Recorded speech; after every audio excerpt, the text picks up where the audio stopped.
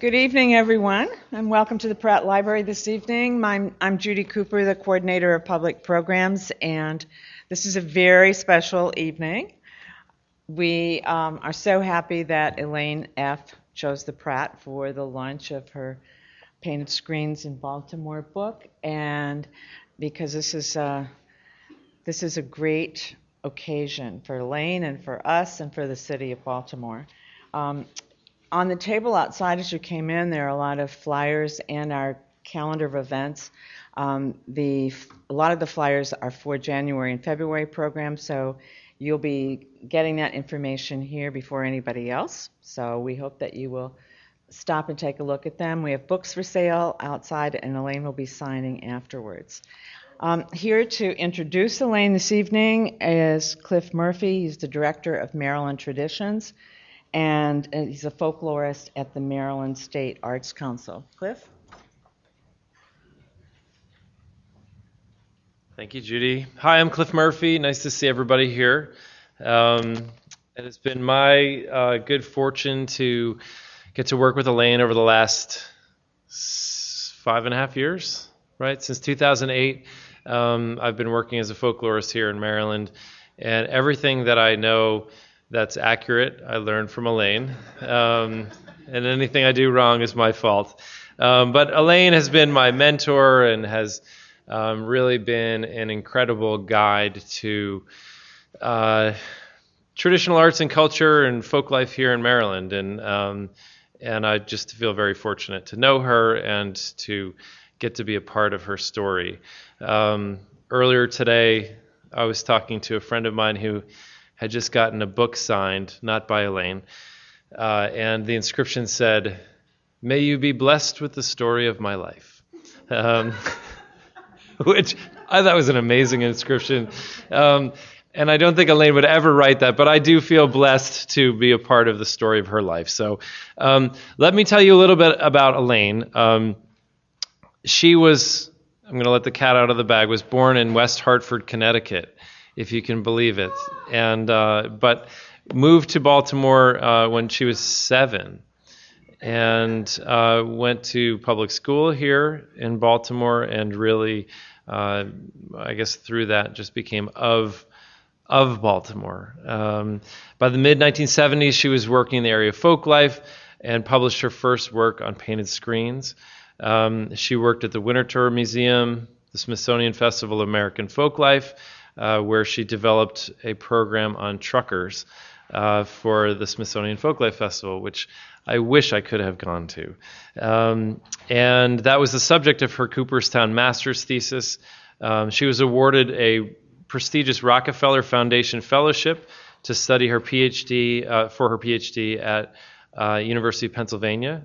And she received her PhD in folklore, completing her dissertation on the topic of painted screens. So this has been a life's work. Upon graduation, she came back to Baltimore, and this is my favorite thing about her biography, persuaded Mayor William Donald Schaefer that Baltimore needed a city folklorist. So from 1985 to 1989, she did pioneering work as a city folklorist here in Baltimore, exploring traditions throughout the city, generating projects, events, and exhibits, and partnerships with the Greek community, the North Avenue Corridor, Lexington Market, Arabers, and, of course, her beloved work with painted screens. She also made the film The Screen Painters during this time. Who's seen that film here? All right, good. So you got some your people here, Elaine. In 1989, she moved with Mayor Schaefer when he became governor to state government, and she began the Cultural Conservation Program of the Maryland Historical Trust and extended her work and engagement statewide. Her work during this period, what she's really best known for during this period, was her work with the community of Smith Island, where she helped generate the creation of an island museum and developed the film Land and Water, People and Time, and helped to create a crab picking cooperative that helped to save that industry on the island.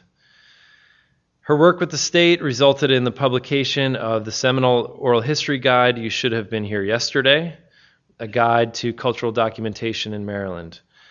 And really, if there's one defining thing about Elaine as a colleague, as a public folklorist, it's really that her work stresses, embodies everything that's good about partnership and collaboration. You can see this, perhaps the most lasting legacy of Elaine's in this respect in terms of fostering collaborations and partnerships has been in co-founding the Maryland Traditions Program, the State Folklife Program. This began as an alliance between the Maryland Historical Trust and the Folklife Program of the Maryland State Arts Council. This was founded in 2000-ish, 2001. And today consists of a network of regional partners and folklorists working collaboratively with regional communities to document, celebrate, and sustain living traditions. So thank you for that, Elaine. In 2007, her ongoing work with oral history was recognized when she received the Forrest Pogue Award for Lifetime Achievement in Oral History from OMAR, the Oral History in the Mid-Atlantic region. In 2010, Elaine left the Maryland Historical Trust and set up shop at the Maryland State Arts Council and launched an exciting and lasting new partnership with Maryland Traditions and the University of Maryland, Baltimore County. That same year, Elaine was awarded the American Folklore Society's prestigious Benjamin Botkin Award.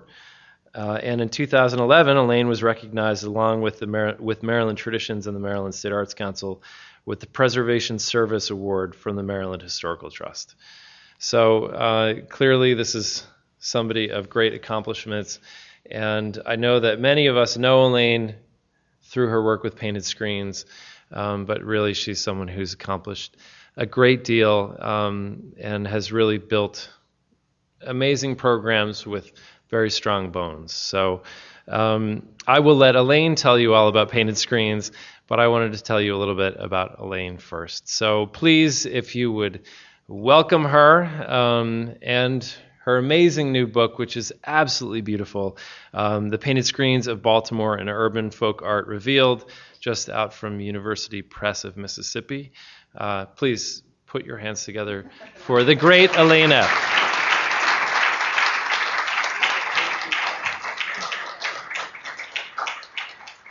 I just realized I left my notes somewhere.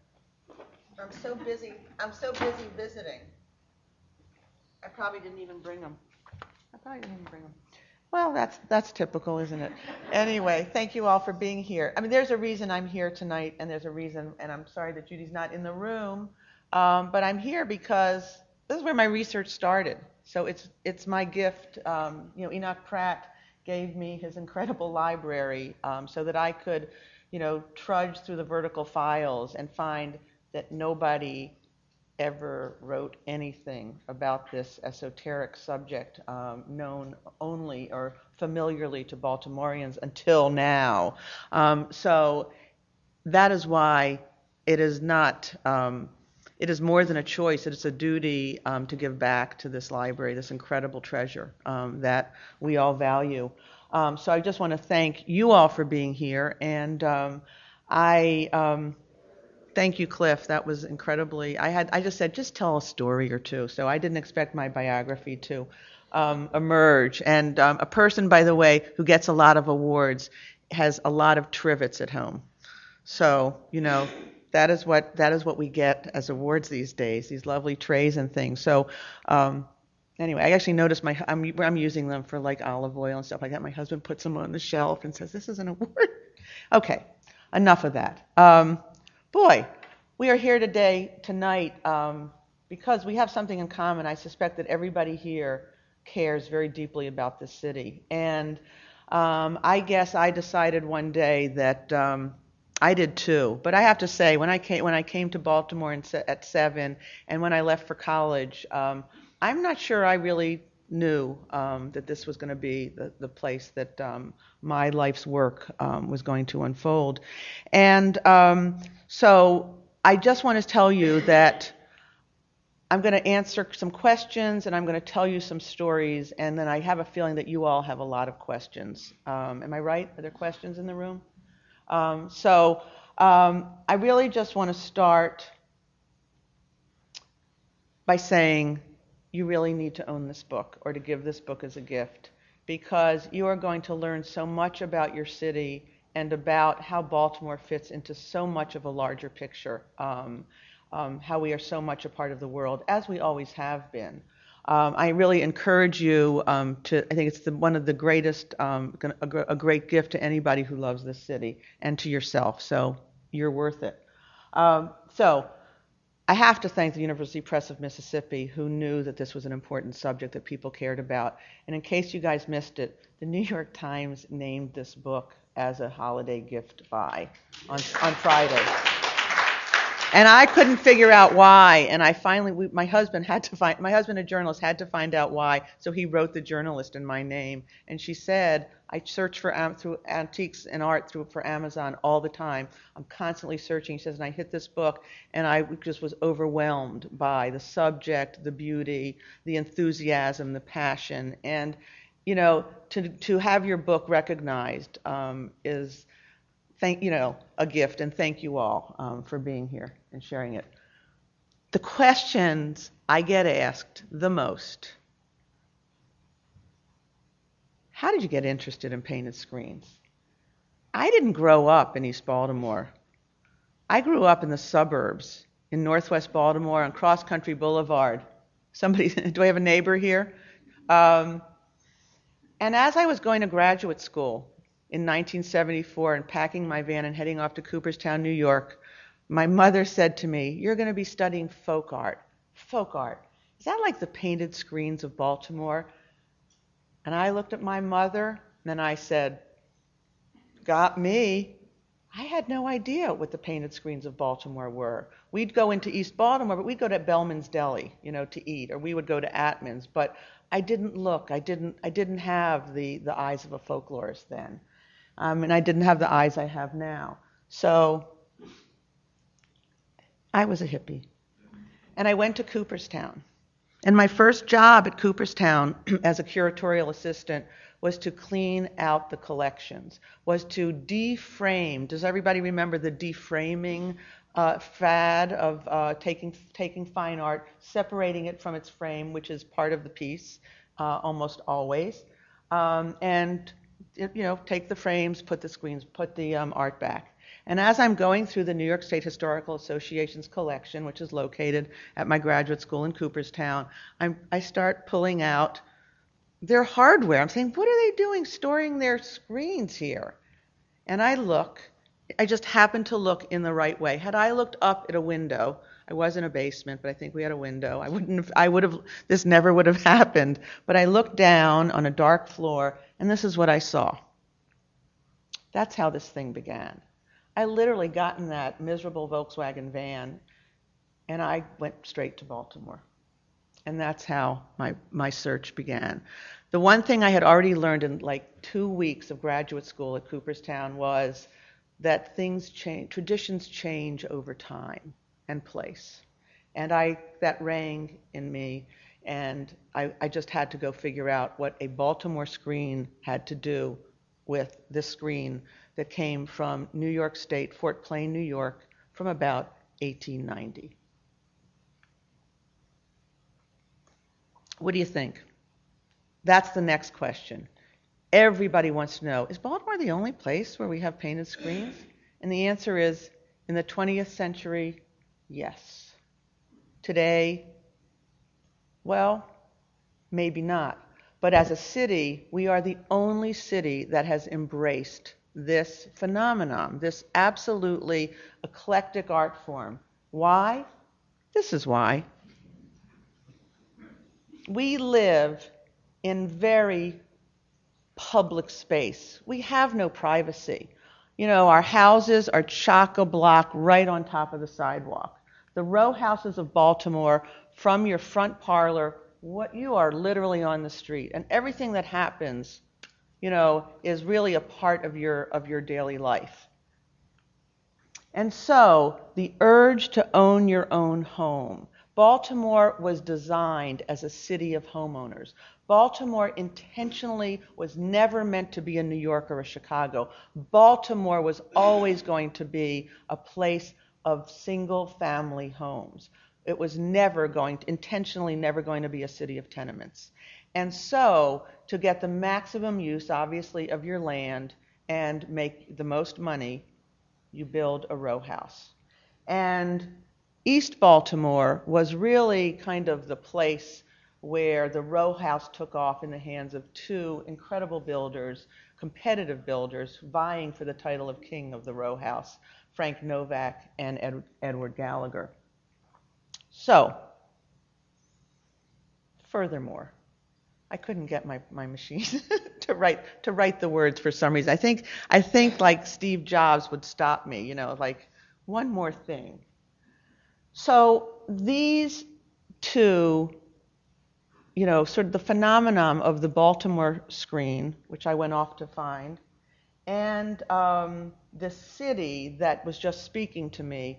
And in 1974, when I went off to answer the questions and came to the Pratt Library, there had to be several 100,000 screens on the homes of the city. You didn't just put it in your front window. You put them on every window, and you put them on your basement, and you put them in the back. Am I right? Is it sounding familiar to people? And you didn't pay much money. All right, I guess I have to whoops. Oh, I'm supposed to remind you to buy the book. The photographs that I'm going to share with you are just an absolute sampling, and I just want to share a couple of the fact that you're here and that you care about Baltimore. I have to disappoint you a little because I'm going to be talking about things that aren't Baltimore as well.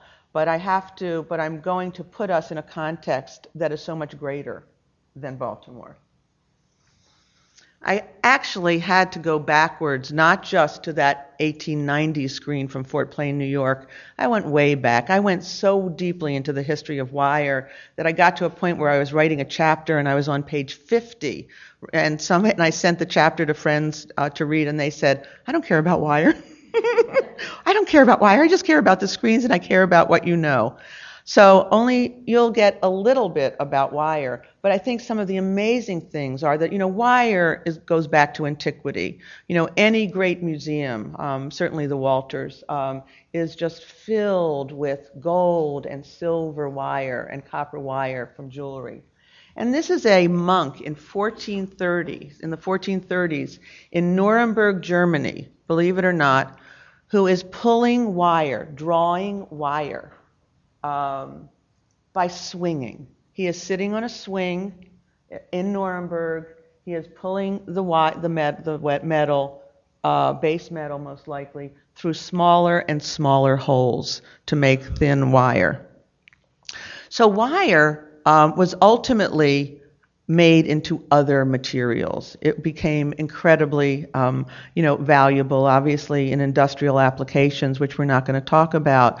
But it started to be woven wire cloth, and it was woven by hand. Can you imagine?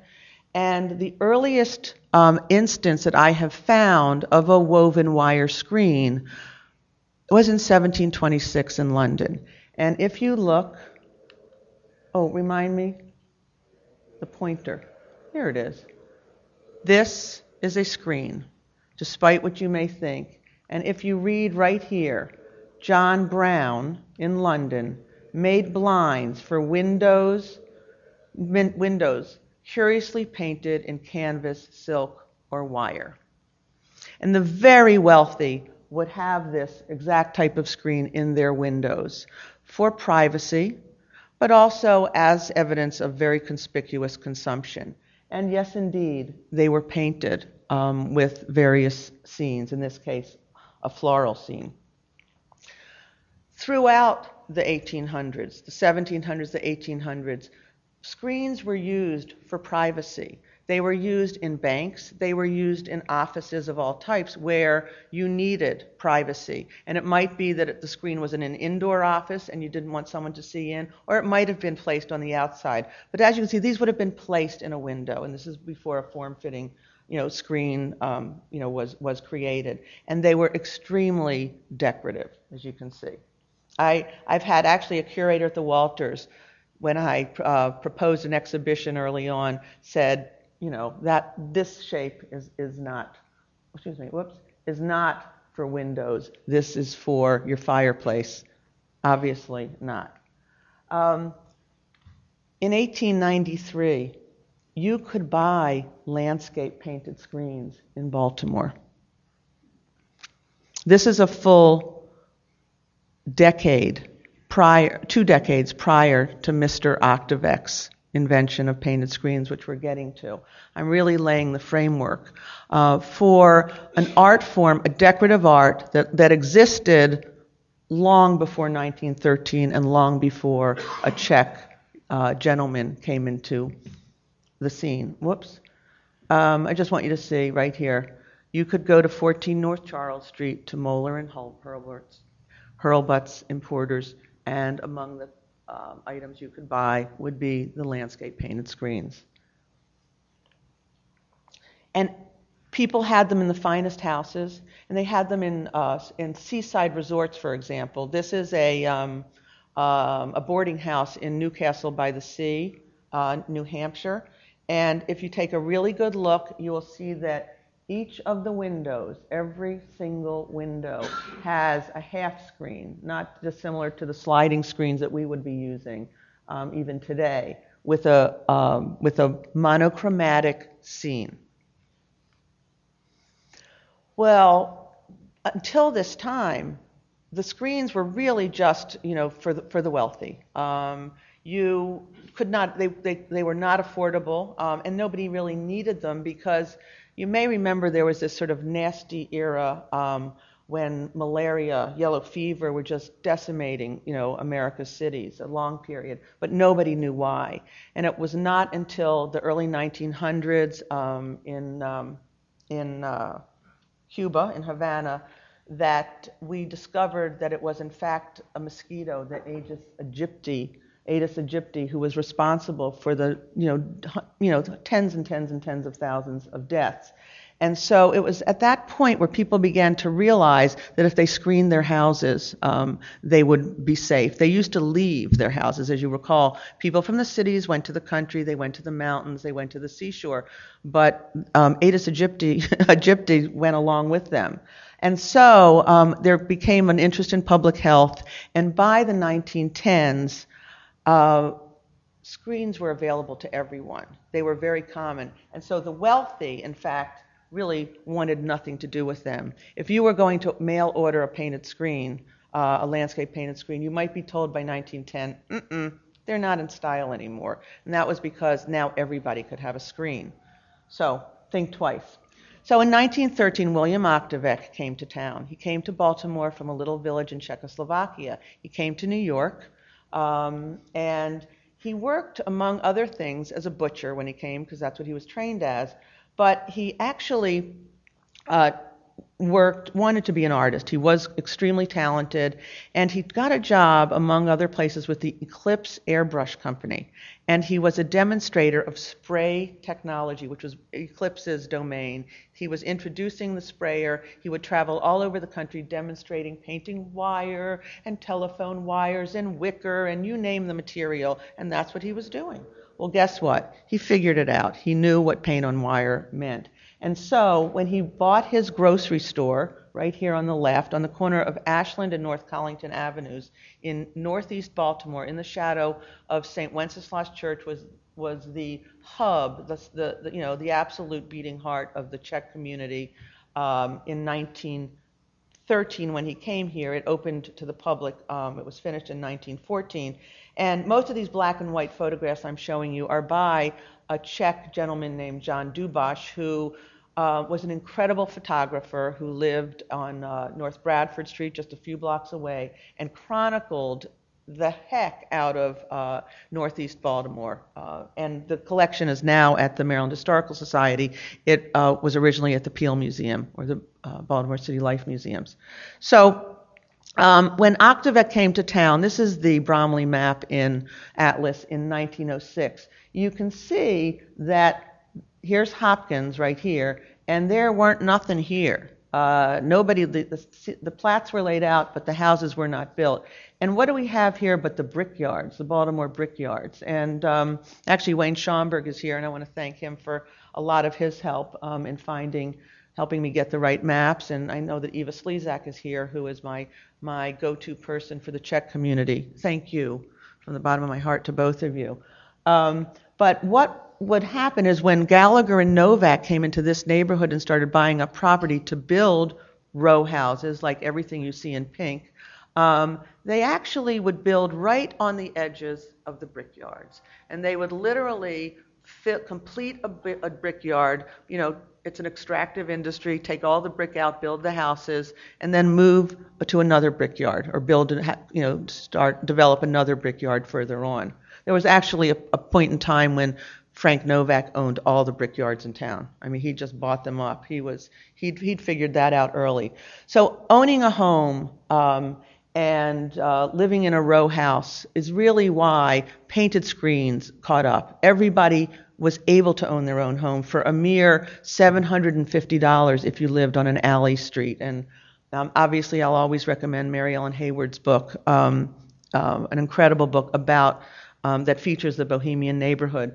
But one of the beauties of our neighborhoods, of our row house neighborhoods, is we don't want to be different. For the most part, row house living is about building harmony. Everybody who lives in a row house knows that if you have trouble with your neighbor, this life is not good. And so the painted screens, for example, are just one of those amenities that sort of brought calming and brought sameness to the neighborhood, so that it was just like this block of South Decker Avenue just near Patterson Park. You can see that every single screen is identical. And why is it? It was because, Mrs. Jablonski says to her neighbor, who painted your screen? They give him the name, they look for the guy, you get the same screen. Or the itinerant artist would come to your street, and it would be, bring out your screens, and everybody would just get every screen on their house painted. And so, even now, with the changing demographics in East Baltimore, when I started my research in the 70s, the average age of, it was 70-some% female over the age of 75. It was and we were all hyphenated Americans. It was German, Ukrainian, Polish, Czechoslovakian. It was an incredibly integrated place. Where did you differ? On which church you went to, but you lived close to your church. So bottom line is, don't rock the boat, get the red bungalow.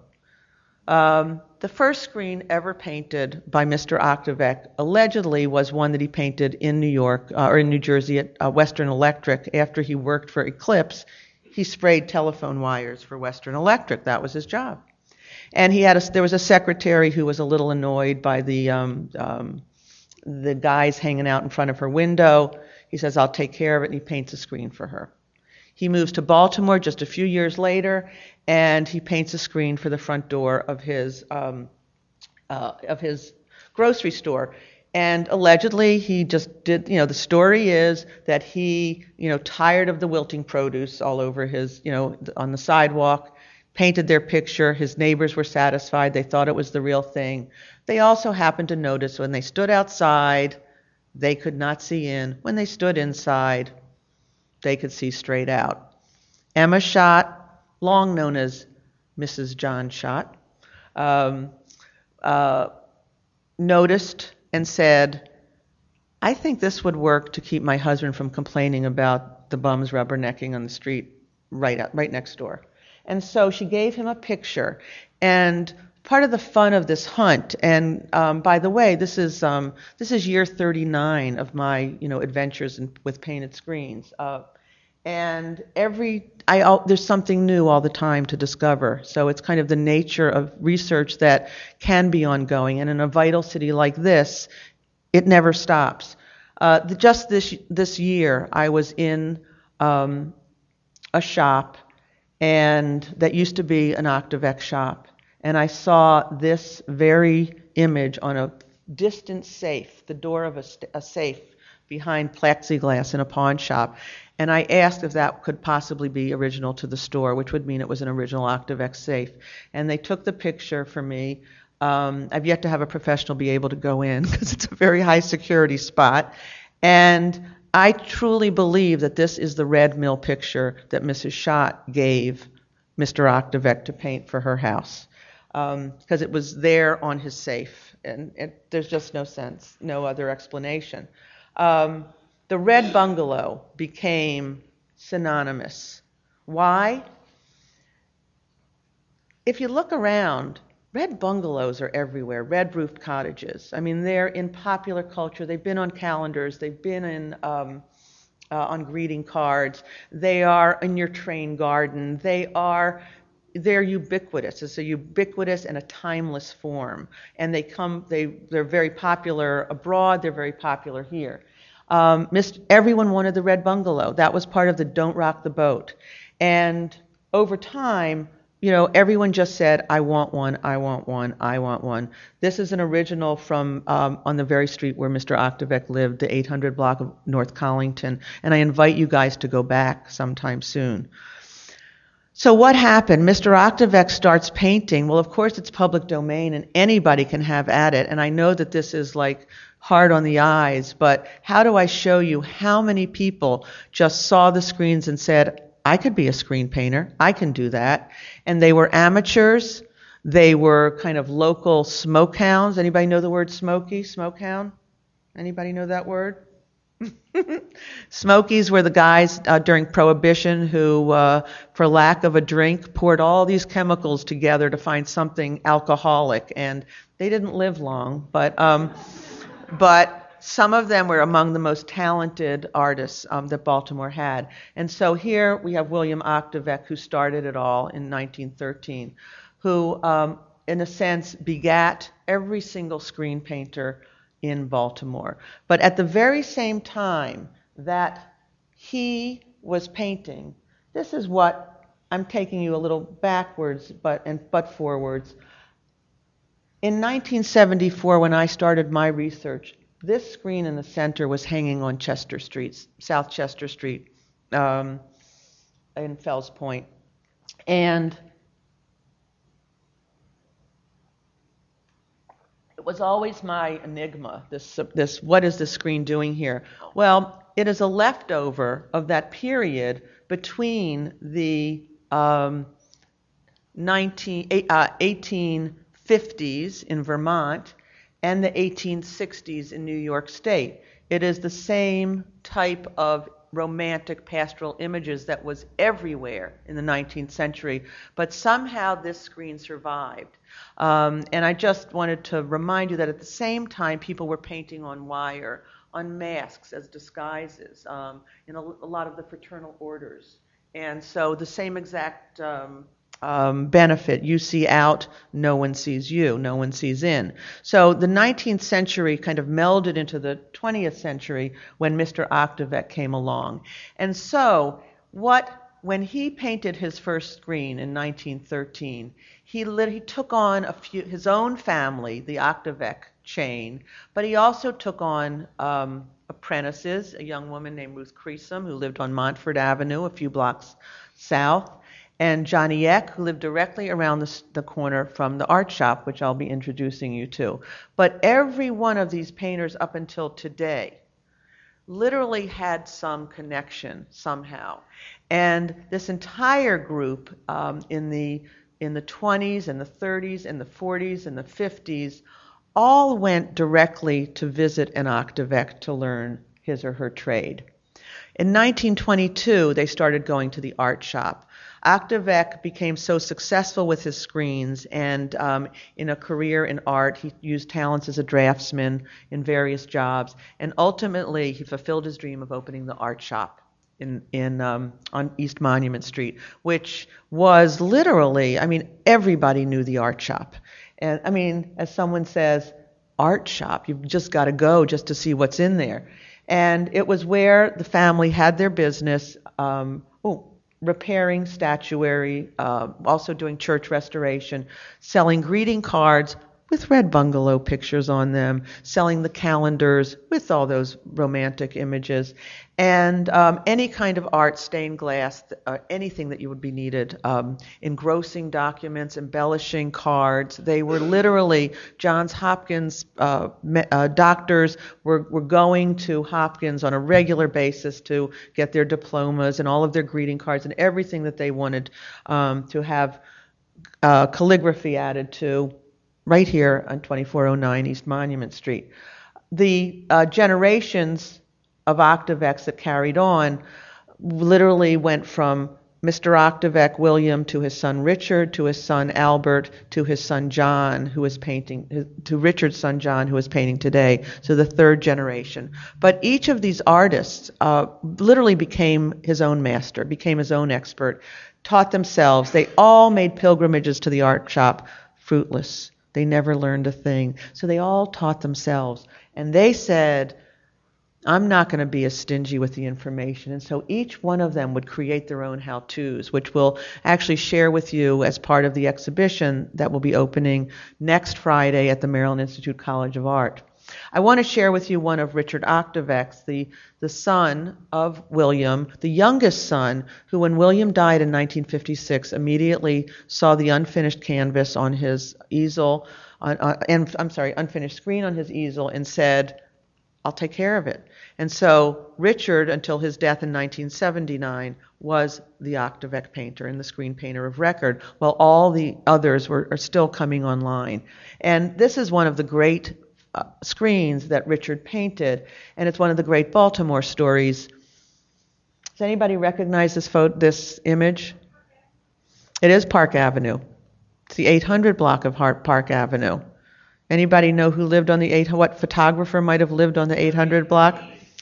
Aubrey Bodine lived in this house right over here, and across from the church, 806, I believe. And he gave Richard Octavek two of his favorite images of Mount Vernon to paint on a screen.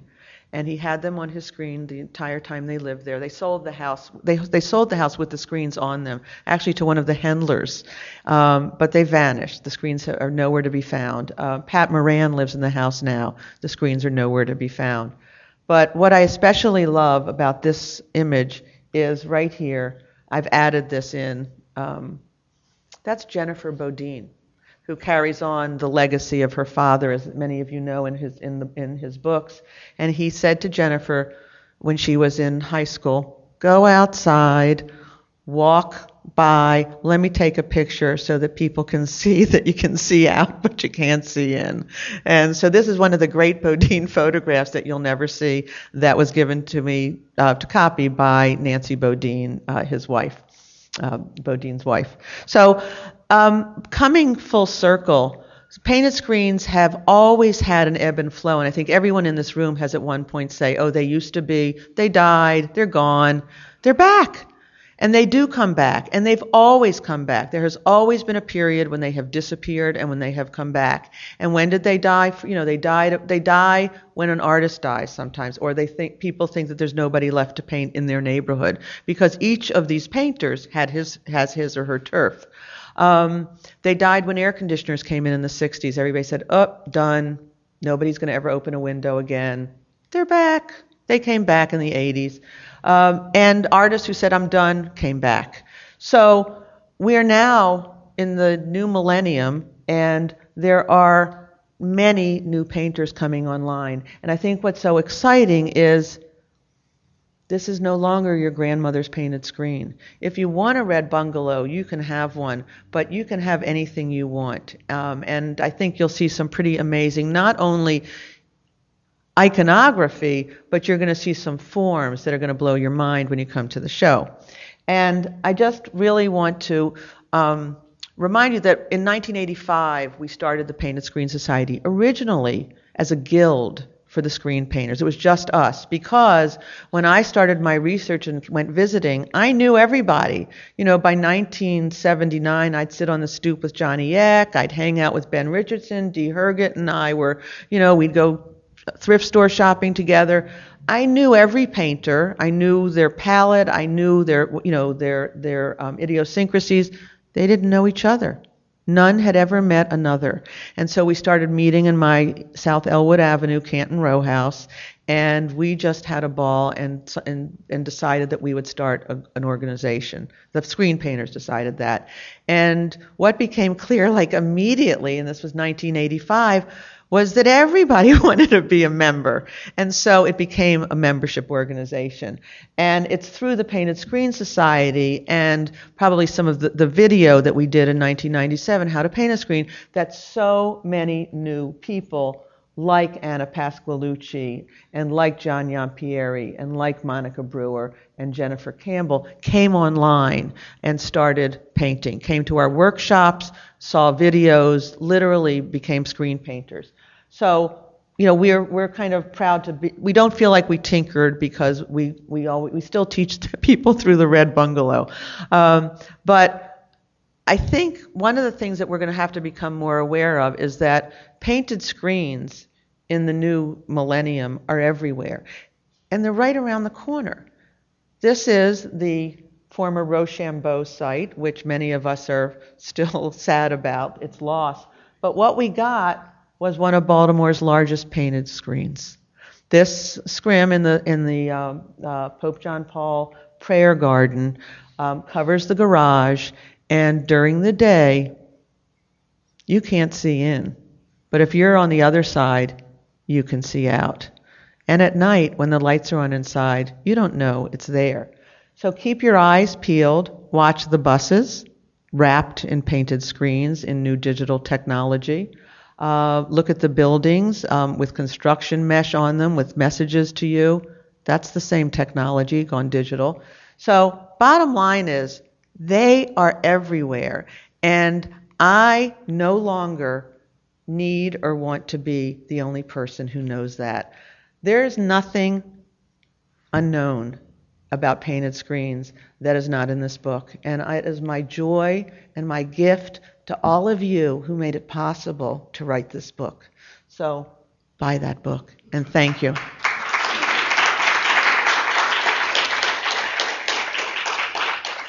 Now, what do you want to know? Now, do we really have to go up to the microphone, Ryan? All right, well, if you're not loud.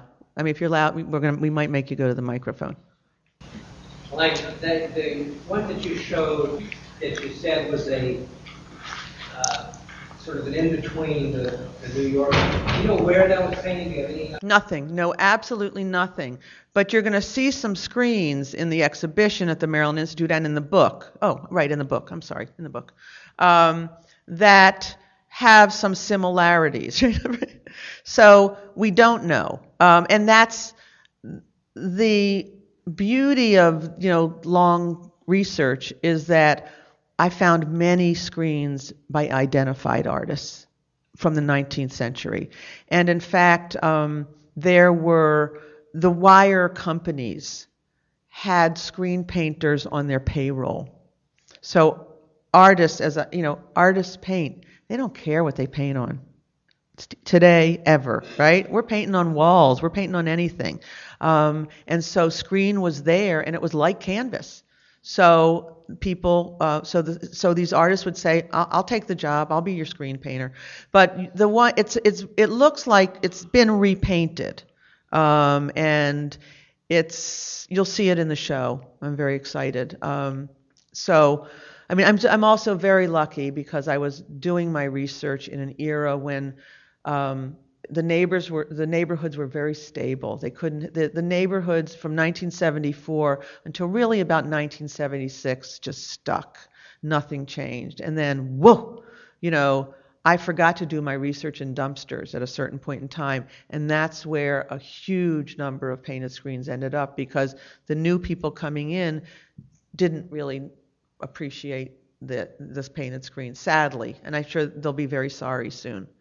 Madam, do you have a question, or are you making us go home? No? Okay. Are we being recorded? Hold on. I'm afraid I must. Is it portable? Or? Do you mind getting up, or do you? No. Okay. Yeah. You know what? You need some exercise. So if you can get. We all do. I mean, we all do. I need exercise. Was there ever a cultural or an ethnic meaning to any of these? Or did the Italians have some things that were different than maybe the Polish? And did the blacks, or whatever the politically correct word would be to use, was it in the black communities as well at that time? Or Let me take there are two separate questions. It is an ethnic art. It started as an ethnic art. It started as a Czech art. It started as Mr. Octavek was Czechoslovakian. Therefore, there were people who said to me, why would I care about a Czech art? It's like, not a Czech art anymore.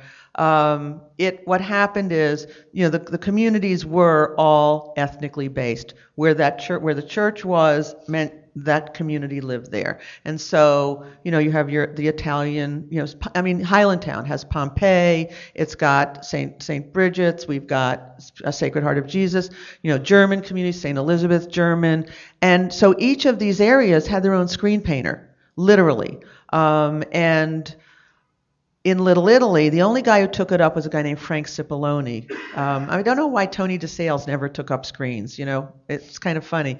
But so he loved painting local sites or whatever people wanted. So it might be more common in Little Italy, but there were incredible screens of the town squares of the capitals of all the Eastern European cities, or the great Polish, cathedrals in in Prague, or you name it. I mean, there were just. They loved their postcards, and they loved their screens, and they loved their landmarks from home. But everybody wants to think that the Red Bungalow came from the old country. It didn't. It came from the same greeting cards that we can pick up today in any, Hallmark card store. So, but I do have to tell you, when I went through the Octavek family album in the 70s, and I saw the house that Mr. Octavek grew up in, guess what it is? A thatched roof bungalow, looks just like all of these. But absolutely, he denied, by the way, that it was based on any, yearning for the homeland. Now, in terms of the African American communities, we have never had, do you have an answer?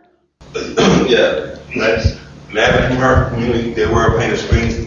Especially with the Afro-American newspaper, with the clean block situation back in the 60s or 157, there were painted screens. I wish I could find one. Boy, I never saw any painted screens. I didn't do a lot of research in the Afro-American, I have to admit that. But we are now actually, the corner of Ashland and Collington is the dead center of the EBDI project at Hopkins, the biotech community that has become other things. And we actually celebrated the 100th anniversary of Painted Screens this fall. We put a landmark plaque up on Mr. Octavek's store that is going to be converted back to a store. And there are now 33 painted screens on that block, all African American except with one exception. And I will tell you that we have painted the Red Mill on the original house where the original Red Mill screen was painted. So, and we're in the process of a mitigation possibly with this EBDI project for new homes that are being built in the I think that, what are they calling it, Eager Park or Chase Park? There's a new name for the neighborhood, I believe. They're trying to get rid of that Middle East, formerly Little Bohemia name.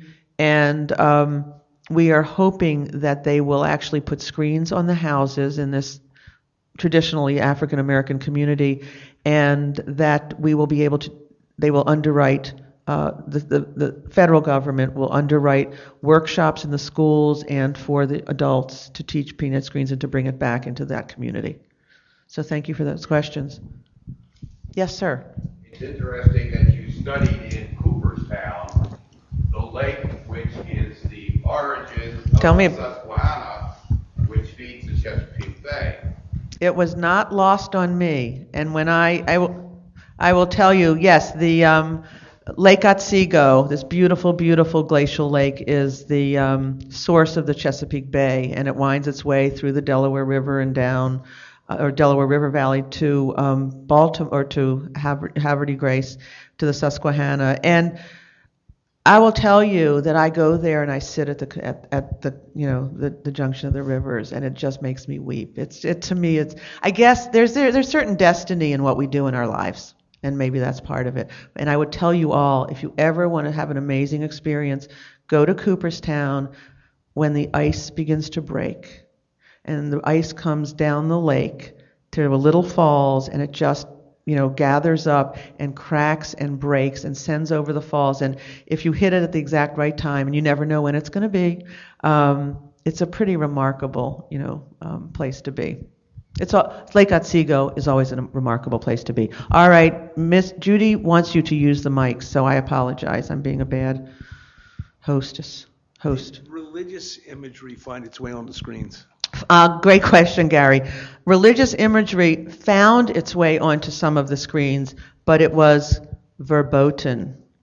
It was not appreciated, particularly in these very ethnic, religious, observant communities. And Ben Richardson tells a story that he painted Christ for a client. He had many, very devout customers, and he painted Christ. And the woman calls the next day and says, "What'd you do to my screen?" And he says, "Whoa." Customer service, he's all about it. He's right down there. He goes to the door, and someone has cut it out. It is gone. It was a door screen with Jesus Christ in prayer. And he finds a note on the bottom. He says, "Jesus Christ does not belong," on the door. So we actually are going to have an X-rated room in the exhibit. And guess who's there? One of my favorites was always a screen, I think around Bradford Street in Northeast. And it was a Jesus Christ, which is going to be in the show actually also, and is in the book.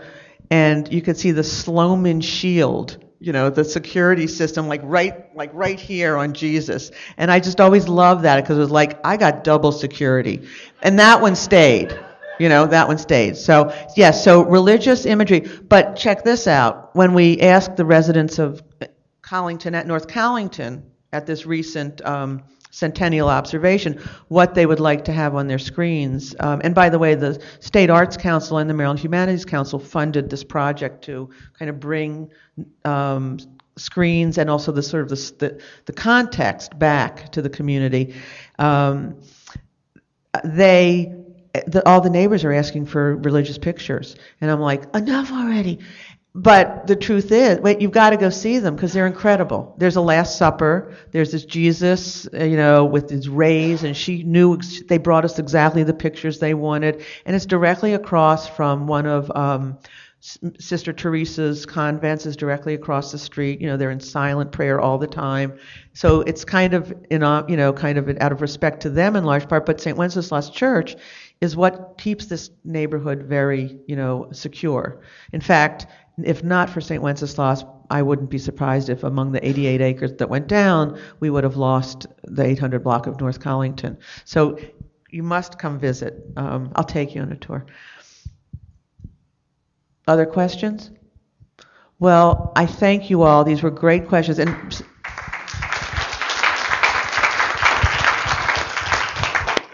what you really need to know is I did not tell you everything. And I have to say, I'm incredibly proud of myself because I never once said, it says in the book.